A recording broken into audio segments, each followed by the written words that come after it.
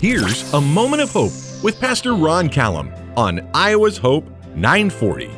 I'm Pastor Ron Callum, host of Hymn Time Sunday mornings on the new Hope 940. St. Francis de Sales once said, "Nothing is so strong as gentleness, and nothing is so gentle as real strength." One of the character traits that God is most pleased with in our lives is gentleness. Gentleness is a word picture of a bucking bronco that's saddle broken, and gentleness is best seen in relationships. The Apostle Paul encouraged two ladies in the New Testament to make up and let your gentleness be evident to all. Famed basketball coach John Wooden attributed much of his success to his dad.